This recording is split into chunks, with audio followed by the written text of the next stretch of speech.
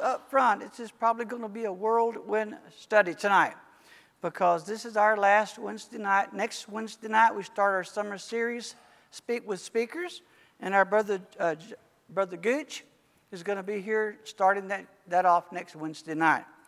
To begin the class tonight, I've asked Lonnie Sykes if he would to lead us in the opening prayer, so let's pray together.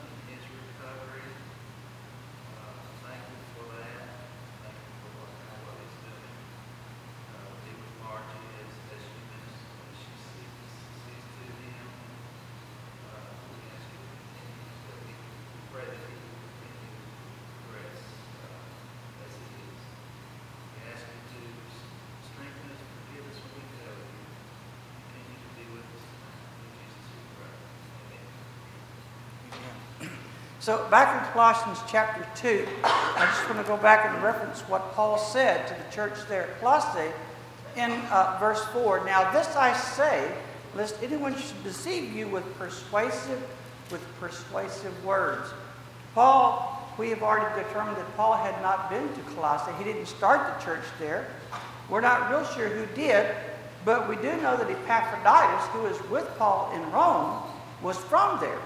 And so he may have had something to do with starting the church there at Colossae. I don't know. But Paul's concern about the church in Colossae is that he knows there's going to be false teachers who's going to come in behind those who have preached the truth there and those who have been converted and try to turn them away from Christianity. And so this is what he's going to be talking about in chapter 3. He's going to be offering some encouragement there. So let's go back and try to finish up chapter 2, and we'll go into chapter 3. And what we see in chapter 2, begin with verse 16, is Paul's admonition to the Christians there at Colossae to hold fast to Jesus and hold fast to the truth that they have learned from whoever was taught them. In verses 16 and 17 of chapter 2, he says, "So let no one judge you in food or in drink or regarding a festival or a new moon or Sabbath, which are shadows of things to come, but the substance is of Christ." So once again, he says these smooth-talking teachers who will come in behind us are going to try to persuade you that you are going to have to continue to keep the Jewish holidays. Now, you can be a Christian, but you're going to have to be circumcised and you're going to have to keep the Jewish holidays. And so Paul's saying, look, don't let anybody deceive you. That's not true. That is simply not true. So he said those things were part of the old law. You're not under the old law. Now you're in Christ. You're under a new law. And so he's going to spend some time encouraging them at Colossae to hold fast to the truths they've learned in Christianity. He also offers this admonition to have them avoid human practices. They needed to avoid. Look at verses 18 and 19. "Let no one cheat you of your reward, taking delight in false humility and worship of angels, intruding into those things which he has not seen, vainly puffed up by his fleshly mind, and not holding fast to the head, from whom all the body, nourished and knit together by joints and ligaments, grows with the increase that is from God." So He says that these false teachers will cheat you out of your Christianity, out of your salvation. He said, and they're going to come to you with this smooth-talking false humility. They're going to sound good in what they're teaching right there, okay? He says, but they're going to bring some false ideas too. They're going to bring in angel worship. They're going to talk to you about that. And they're also going to talk to you about something else, asceticism. We'll talk about it in a few minutes. He says in verses 20 through 23, and it's an admonition, it says, since you have died with Christ, since you put on Christ in baptism, he said, you ought to be putting to death all the practices that you were engaging in the world. Look at verses 20 through 23. Therefore, if you died with Christ, you could also put in, since you died with Christ at your baptism. Therefore, since you died with Christ from the basic principles of the world, why, as though living in the world, do you subject yourselves to regulations such as do not touch, or do not taste, or do not handle, with all concerns which perish with using, according to the commandments and doctrines of men. Once again, Paul says these false teachers are going to come in and they're going to tell you that you need to be keeping special holidays. And he's going to talk to you about all these other things. And they're going to talk about certain rules and regulations, about certain things you can touch and certain things you can eat. He says that's all part of the old law. You're not under that anymore. And he says, since you've been baptized into Christ, you have a new life. A new life where Christ is the head. And he's going to say in our next chapter, he's going to say, we need to wrap ourselves up in Christ. We need to be so engaged in Christ that we look only to Christ for our principles and on how to live. So, in chapter 3, beginning in chapter 3, for the first 4 verses, Paul's going to talk about what this new life in Christ might look like. It's going to be kind of a definition of this new life. He says in verses 1 through 4, he says, to begin with, you need to seek the things which are above. In other words, he's going to talk later on about putting to death and putting away with all these practices that they were doing before they became Christians. Because remember, a lot of these were converts not from Judaism, but from heathenism, from idol worshipers. And they were engaged in a lot of this stuff, and Paul says, you got to put that behind you. Verses 1 through 4, chapter 3, if then you were raised with Christ, seek those things which are above, where Christ is sitting at the right hand of God. Set your minds on things above, not on... He says, you got to get your thinking out of this world. You're a new person. You have a new life. It's in Christ. Set your mind on things of Christ. For you died, and your life is hidden with Christ in God. When Christ, who is our life, appears, then you also will appear with him in glory. So his definition of this new life is it all centers around Christ Jesus. It doesn't center around laws, and it doesn't center around holidays and things you should eat and things you shouldn't touch. It's a new law for us. It's a new law for us. In verses 5 through 7 of chapter 3, he says you need to put to death all those things that were in your past, your immoral past. So he says, therefore put to death your members which are on the earth. And then he starts to list these things, these sinful practices that many of them were engaged in. Fornication, uncleanness, passion, evil desire, and covetousness, which is idolatry. Because of these things, the wrath of God is come upon the sons of disobedience, in which you yourselves once walked when you lived in them.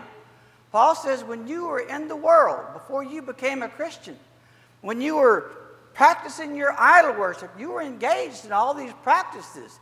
And he says, since you've been buried in baptism with Christ, since you have died to Christ, and now you're living this new life, you need to put your thoughts, put your focus, you need to make your aim to do nothing more than what Christ Jesus wants us to do and teach us how to live. So he's talking about this new life that they have in Christianity. In verses 8 and 9, he says we need to put off ungodly character. Put off ungodly character. He says, but now yourselves are to put off all those things And he starts talking about some of the things that they had previously been engaged in. But also, when you look at these things, think about what you and I need to think about in living the Christian life today. He said you should put away anger, and you should put away wrath, and you should put away malice and blasphemy, filthy language out of your mouth. Do not lie to one another, since you have put off the old man with his deeds.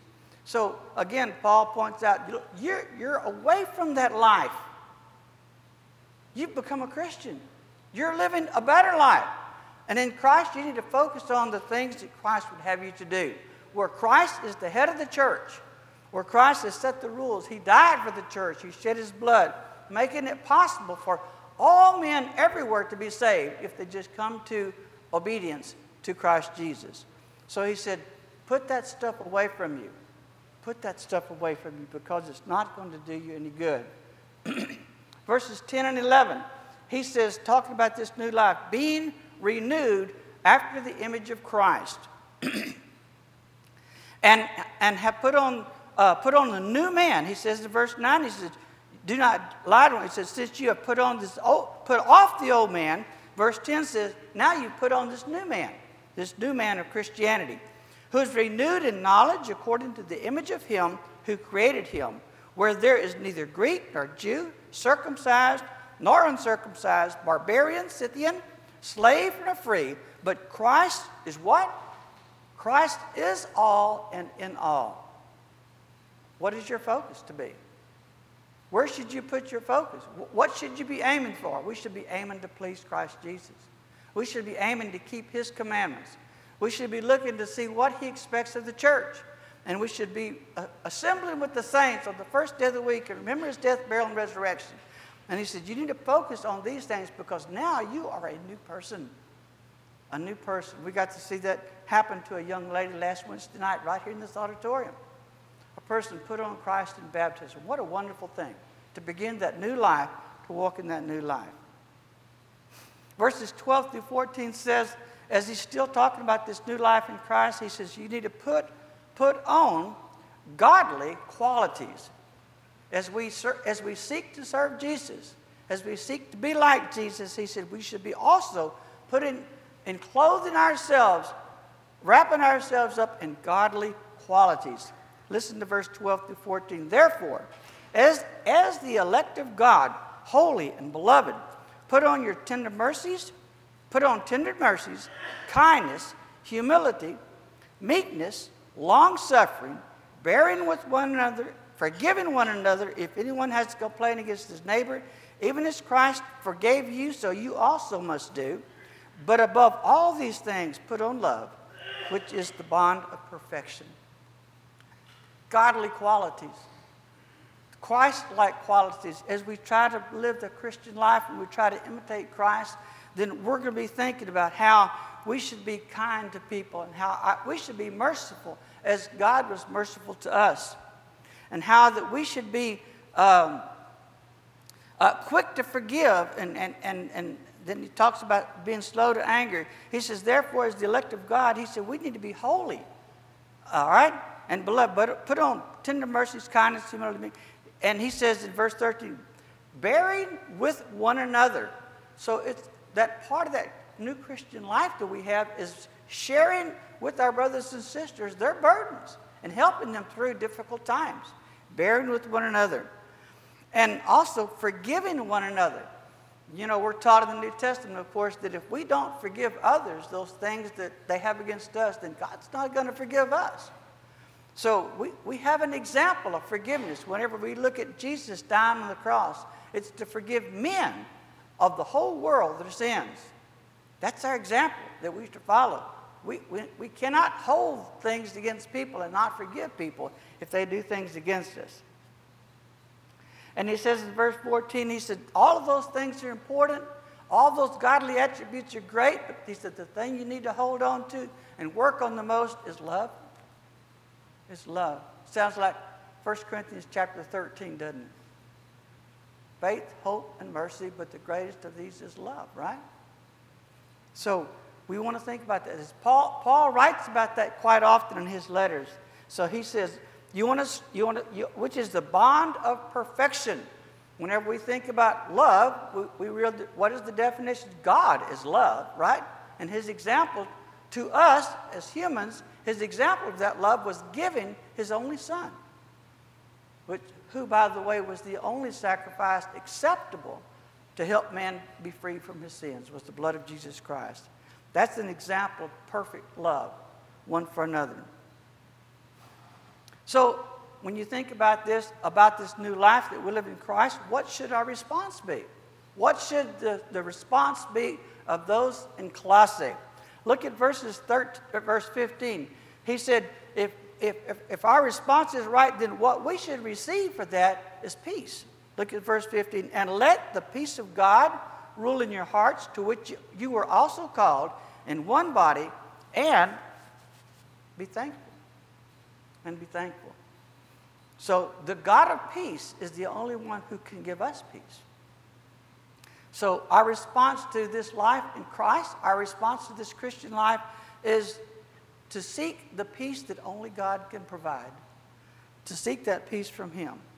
And let him rule in our hearts, and also at the same time be thankful for all the good things and all the blessings that we have through Jesus Christ. What else? He says, well, our response to Jesus should also be our worship to him. Our worship to him. In our worship to him, if it's truly from the heart and it's the way it should be, it's going to glorify God. Look at the next verse. In verse 16, let the word of Christ dwell in you richly in all wisdom, teaching and admonishing one another in psalms and hymns and spiritual songs, singing with grace in your hearts to the Lord. What is our response to Jesus? Is to serve God. Our response to Jesus is to worship God and to love Jesus, his son, for all that he's done for us and praise him in song.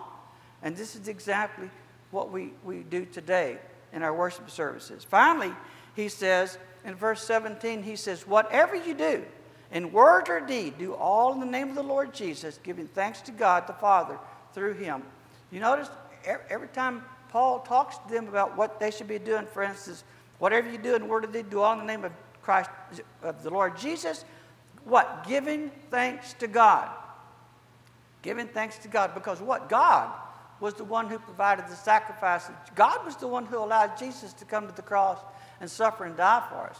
From the very foundation of time, from the very beginning of time, God knew it was going to take a sacrifice like that to save man from his sins. God knew that. And he allowed that to happen. So Paul says, you thank God.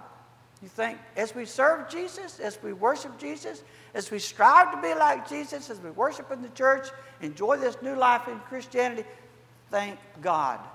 It's only because of his love for us that we have opportunity to do that today. We should still be thanking God. Beginning in verse 18 of chapter 3, Paul starts talking about some relationships that we should have with one another. He starts with talking about husbands' relationships to wives. Look at verse 18. Wives, submit to your own husbands as it is fitting in the Lord. We also think about what Paul wrote to the church in Ephesus, over in Ephesians chapter 5. What verse is that? Ephesians chapter 5, is it verse 22? Yes, he says, wives, submit to your own husbands as to the Lord. For the husband is the head of the wife, as Christ also is the head of the church, and he is the Savior of the body. Once again, we talk about that Christian life, our striving to be like Christ. He says one of the good relationships we should establish in the life is the relationships between husband and wife. So he says, wives, he says, you're in submission to your husbands. You're not doormats, you're partners. They're to walk beside your side. So wives, submit to your own husbands. Why? Because this is fitting in the Lord. He also talks about husbands' relationship to the wives in verse 19. Husbands, love your wives and do not be bitter towards them. How do we treat our wives? With kindness, with meekness, with love, with forgiveness, with the desire to do everything we can to make their life as best as it can be. So husbands, love your wives. And he says, and do not be bitter towards them. He goes on talking about relationships in verse 20. He says, what about children? Children, obey your parents in all things, for this is well-pleasing to the Lord. In another place, when Paul is writing about this relationship, he says, that your days may be long upon the earth. Children, obey your parents, that your days may be long upon the earth. So, if that relationship is right, children will obey parents, right? And they probably have to be reminded of this from time to time. I don't know about telling a child that just one time. Children, you need to obey your parents and let it go. No, I think you have to constantly remind our children, you need to obey your parents because this is the right thing to do. This is the right thing to do. Verse 22 through 25 talks about relationships of slaves to masters. He says, bondservants, obey in all things your masters according to the flesh, not with eye service as men pleasers, but as in sincerity of heart, fearing God. That whatever you do, do it heartily as to the Lord, not to men, knowing that from the Lord you will receive the reward of your inheritance for your service to the Lord Christ. But he who does wrong will be repaid for what he has done, and there is no partiality. He goes on in verse 4, chapter 4, verse 1, Masters, give your bondservants that which you have also. Masters, give your bondservants what is just and fair, knowing that you also have a master in heaven. So he's talking about these relationships, and it's probably a good thing that Paul is writing to the church at Colossae, talking about these relationships. Do you suppose that they had ever heard about these relationships and their religious practices where they were worshiping idols? I doubt it. I doubt it. And even the person who brought the truth to the church at Colossae probably didn't have the time to spend to talk about all these different relationships. Christians need to hear this. We have responsibilities. We have obligations. Husbands to wives, wives to husbands, children to parents, fathers to children. In verse 21, I left that one out. Fathers, do not provoke your children lest they become discouraged. As parents, we have to be fair with our children. We have to be just. We have to be patient. And we have to keep telling them they need to obey their parents too from time to time, right? So, but we should not be provoking our children. We shouldn't be intentionally aggravating our children, making our children angry, or driving our children away from us. That's just the wrong thing to do. So he enters chapter 4.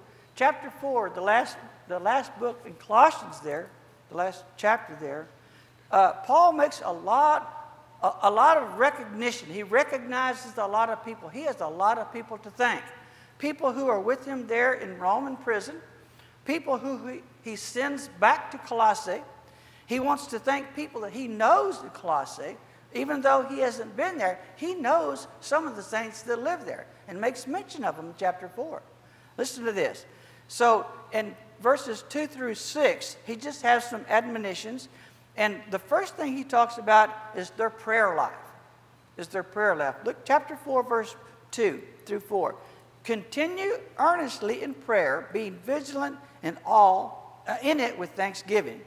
Meanwhile, praying also for us that God would open to us the door for the word to speak the mystery of Christ, for which I am also in chains, that I may make it manifest as I ought to speak. So first off, he talks about their prayer life, the prayer life of the saints there in Colossae. He says, you need to be steadfast and earnest in your prayer life. You need to continue earnestly in your prayer. You need to be vigilant. You need to be watchful. Your prayers should be specific about certain things. Not in general all the time, but it doesn't hurt. He says you need to pray about certain things that you want. You need to remember to thank God in your prayers. Always thanking God for what He's did. He's talked about this already in chapter 3. Always thanking God for the things that He's provided for us in this life. So that prayer life is not something we do just on Sunday morning or just at night before we go to bed or just at mealtime. But he says continue all the time. Keep a prayer on your lips. Be thinking about those who are in need of your prayers and how you can help them out. But then he also says in verse 3, and don't forget about me and my chains. He says, in your prayer life, think about me. Meanwhile, praying also for us to God. What for? So that they can be free of their chains? No, that's not what Paul says. He says, I'm not asking you to pray to free me from my bondage. What I'm asking you to do is pray that God will open the doors to people to hear the gospel so that I can continue to preach and I can continue to teach. He says in verse 3, meanwhile praying also for us that God would open to us a door for the word to speak the mystery of Christ. He's talked about this mystery before in this book. He's talked about this mystery that brings the gospel to the Gentiles. That's the mystery, right? How that they were excluded from the old law. They were excluded from Judaism, but now they're welcomed into the church through the blood of Christ. He says, so remember that, be thankful for that. And he says in verse 4, that I may make it manifest as I ought to speak. So Paul's praying for the opportunity.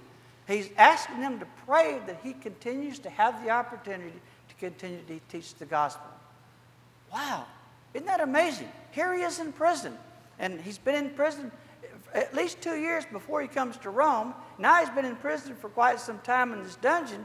He's chained or shackled or whatever you want to call it to a guard. He's in this dingy, dusty, dirty, damp prison, right? And he's still asking for the saints in Colossae to pray that he'll have the opportunity to what? Keep on teaching the truth. Wow. Keep on teaching the truth.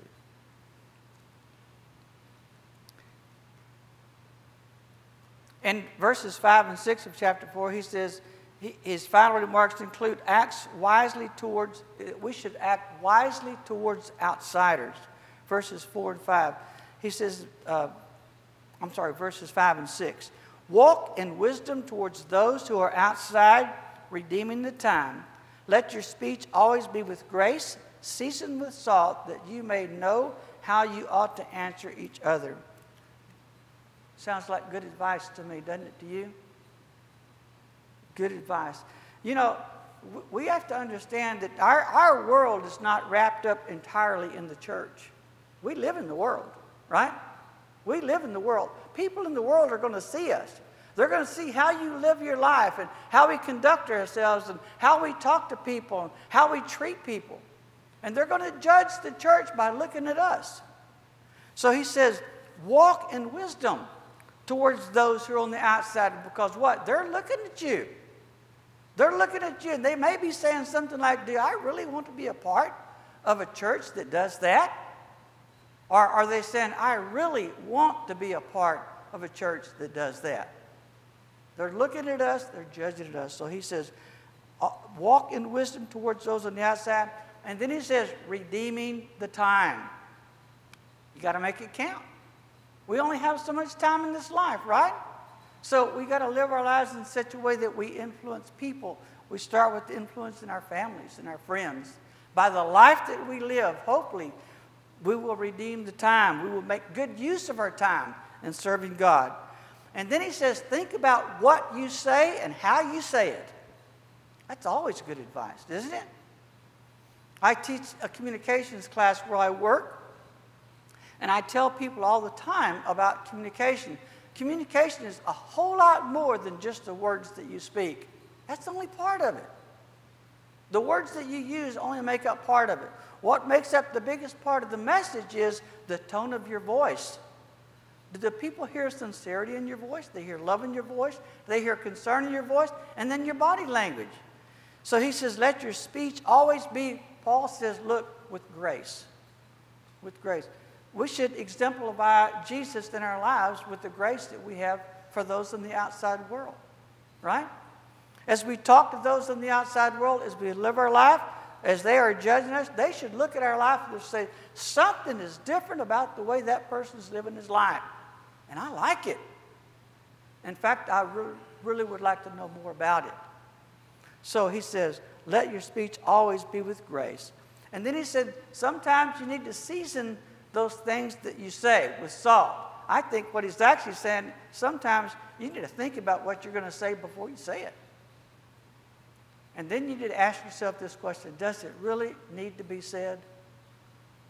Maybe it's something that doesn't need to be said at all. Maybe it's just going to cause problems. Maybe it's going to cause strife. Maybe it's not exact the truth. Maybe it's not the whole truth. So sometimes we just need to think about what we're going to say and then decide whether really it needs to be said or not. But then if it does need to be said, we say it with love. We say it with grace. We say it with the tenderness of heart. And so sometimes we have to say hurtful words. We do. But we still need to do that with kindness in our hearts and love on our hearts. We need to say it in such a way as not to drive people away, but to bring people in, helping them to see that this is the life that we should all strive to have together. So, in verses 7 through 9 of chapter 4, he leaves instructions and he leaves commendations. Instructions and commendations. Look at verse 7. Tychicus, a beloved brother, faithful minister, and fellow servant in the Lord, will tell you all the news about me. I am sending him to you for this very purpose, that he may know your circumstances and comfort your hearts. So, apparently, Tychicus is there with Paul in Rome. I don't know in what capacity he's there, but he's been helping Paul. Okay, Paul says he's a faithful servant. He's a faithful minister. He says he's a beloved brother. He's a fellow servant of the Lord. And he said, what Tychicus is going to do when he gets there, he's going to tell you about what's been going on in my life. He's going to tell you about my imprisonment and what's been going on. He says, all the news about me. So that's one thing he's going to do. It says in verse 8, I'm sending him to you for that purpose. It's no doubt, but even though the Christians in Colossae haven't met Paul, most of them, Paul did know some of them, but most of them didn't know Paul. They had never met Paul. But they're concerned about Paul. Why? Well, because he's an apostle. Because he's in chains. Because he may be battling actually for his very life. And they're concerned about him. The great apostle Paul. And so he writes this letter. He says, I'm going to send Tychicus down there. He's going to kind of catch you up on what's going on. And that's what he's coming for. But he says that he may know your circumstances. So not only is Tychicus going to report on Paul, he's also going to find out what's going on at the church at Colossae and report that back to Paul. And I'm sure he's going to say something like, Paul, they got your letter.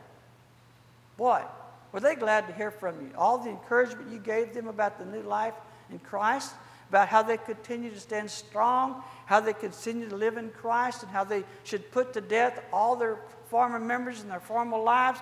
Paul, that was such an encouragement to those at Colossae, and they want to thank you for that. So, the commendation he gives there, okay? In verse 9, he's going to bring in another commendation, and it's going to be towards one called Onesimus. Onesimus, we know, was the runaway slave of Philemon. Okay? In fact, whenever Paul writes to Philemon, in a little bit later chapter, he's going to talk about Onesimus, how that he is actually converted by Paul, apparently when Paul's in Rome, in prison. Onesimus comes to know the Lord. Verse 9, with Onesimus, a faithful and beloved brother, who is one of you, they will make known to you all things which are happening here. So, I kind of think maybe, and I don't know if this is right, I'm thinking that Tychicus and Onesimus are traveling together. They're traveling together, sent from Paul to find out how things are going on at Colossae, and they're going to report back to Paul somehow or another about the letter that he's written and how they received it and how hopefully they're going to be encouraged by that letter. He says, but they're going to make known to you all the things which are happening here. It's interesting. You stop and think, well, Paul, what could be happening? You're in prison. So I don't imagine a whole lot's happening, right? But that's not true. Because remember, the whole time Paul's in prison, the times that he's chained to guards, what's he doing? He's teaching. He's teaching these guards. We find out later on that his teachings even get into the house of Caesar. And some are undoubtedly converted to Christ. So So there's a lot going on. Paul, and when we read through the book of Philippians and studied it together, we talked about all the times that Paul talked about the joy. The whole time he's in prison, he's talking about being happy. He's happy that God has opened doors for him and given him opportunities to preach and teach the gospel. And he's thankful for that. He is very thankful. How are we doing on time? Got a few more minutes. Okay. Beginning in verse 10. In verse 10, we find Paul offering some greetings and making some final remarks as he gets ready to close this letter. In verse 10, he says, Aristarchus, my fellow prisoner, greets you with Mark, the cousin of Barnabas, about whom ye received instructions. If he comes to you, welcome him. So, Paul's talking about some of the people who's there with him or has been with him while he's in prison. And he says, some of these same people also send you greetings. They want to say hello. They want to welcome you. They want to talk to you and tell you about being in Christ and how being a Christian and how important it is to be in Christ, and encourage them also. He says that Aristarchus, easy for you to say, right? He said he's a fellow prisoner. So it almost sounds like he might have been in chains in prison with Paul. Sounds kind of like that. He's a fellow prisoner, right? And then he says Mark. Now, where have we heard about Mark before? John Mark, if you remember, John Mark was one of Paul's traveling companions and was at the first missionary journey. But whenever they got ready to go on the second missionary journey, he and Paul and John Mark have a falling out. And that was because Mark had turned back somewhere along the way on the first missionary journey and didn't complete it. So they kind of have a falling out, but it's kind of good to see right here in this letter that they've come back together. And Paul speaks very highly of John Mark. He speaks very highly. What does he say? He says, about whom you received instructions. If he comes to you, he said, you welcome him. You greet him. You wish him well. You provide him whatever he might need so that he can continue on his journey. It sounds to me like Paul doesn't know for sure if Mark is actually going to go. He says, because he says,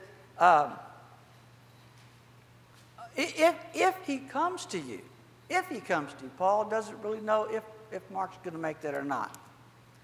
But if he does, you welcome him like the brother he is. He's been a good servant to me and helped me in my time of captivity here. In verses 12 through 14, he has some greetings for some fellow Gentile Christians. He says, verse 12 through 14, Epaphras, who is one of you, a bondservant of Christ, greets you, always laboring fervently for you in prayers, that you may stand perfect and complete in all the will of God. For I bear him witness that he has a great zeal for you, for those who are in Laodicea and those in Hierapolis. Luke, the beloved physician, and Demas greet you. So Epaphras, he says, he is one of you. He is one of you. Epaphroditus is the same person. Epaphras is just a shortened version of that, okay? I believe that's true. So he says he's one of you. He is a bondservant of Christ. He greets you. He's been working real hard for you in his prayers, praying for you. And he says, what is he praying for? That you can stand perfect and complete in all the will of God. So he's praying and for the saints there that they'll stand firm in the truths that they've been taught when they're trying to live a life for Christ. He says, don't listen to mankind. Don't listen to those false teachers. You stay faithful to the course. Stay faithful to try to serve the Lord. And then he goes on and he mentions Luke, the physician. Luke has been helping Paul probably with medical situations there in prison in Rome. And he is the physician and he is of great help to them. In verses 15, down toward, he says, greet the brethren who are in Laodicea and Memphis and the church that is in his house. There's a little bit of a discrepancy about that. What do your Bibles say? And whose house is it? Is Nympha's house is in whose house? Is it his house or her house? Some versions say his house. The New King James Version says his house. Other versions say Nympha is the lady. So I don't know. I don't know, but I just want you to know that there is that. But whoever it is, whether it's a male or a female, it doesn't really matter. The church is meeting in their house. And that's not uncommon at all. Remember Lydia, the seller of purple? When she's converted in Philippi, she says to Paul on his missionary journey, if you find me faithful, come and stay at my house. She owns a house, okay? So it wasn't uncommon for Paul to have all these women believers who are following him and taking good care of him. So he's just mentioning this, that he wants them to greet this brother or this sister, whoever it is, also, and thank them for the use of their house where the church can meet. In verse 16, he says, now when the epistle is read, whenever this letter is read among you, see that it is also read to the church in the Laodiceans, and that you likewise read the epistle from Laodicea. So Paul says, I want you to share this message. If you look at a map and see where Hierapolis, Laodicea are, and where Colossae is, they're actually all pretty close together in a little triangle there, right? And they're just a few miles apart, so it's not unusual that the saints in one place would know saints in the other place. They could travel back and forth. It was not impossible. So Paul says, when you get this letter that he's writing, this letter to the Colossians, he said, you take it over and be sure that the church at Laodicea gets to hear it also. Why? Because those saints need encouragement also. Those saints need to be encouraged. They need to be talked to about the life that they've chosen to live, this new life in Christ. And Paul wants them to have the opportunity to hear this.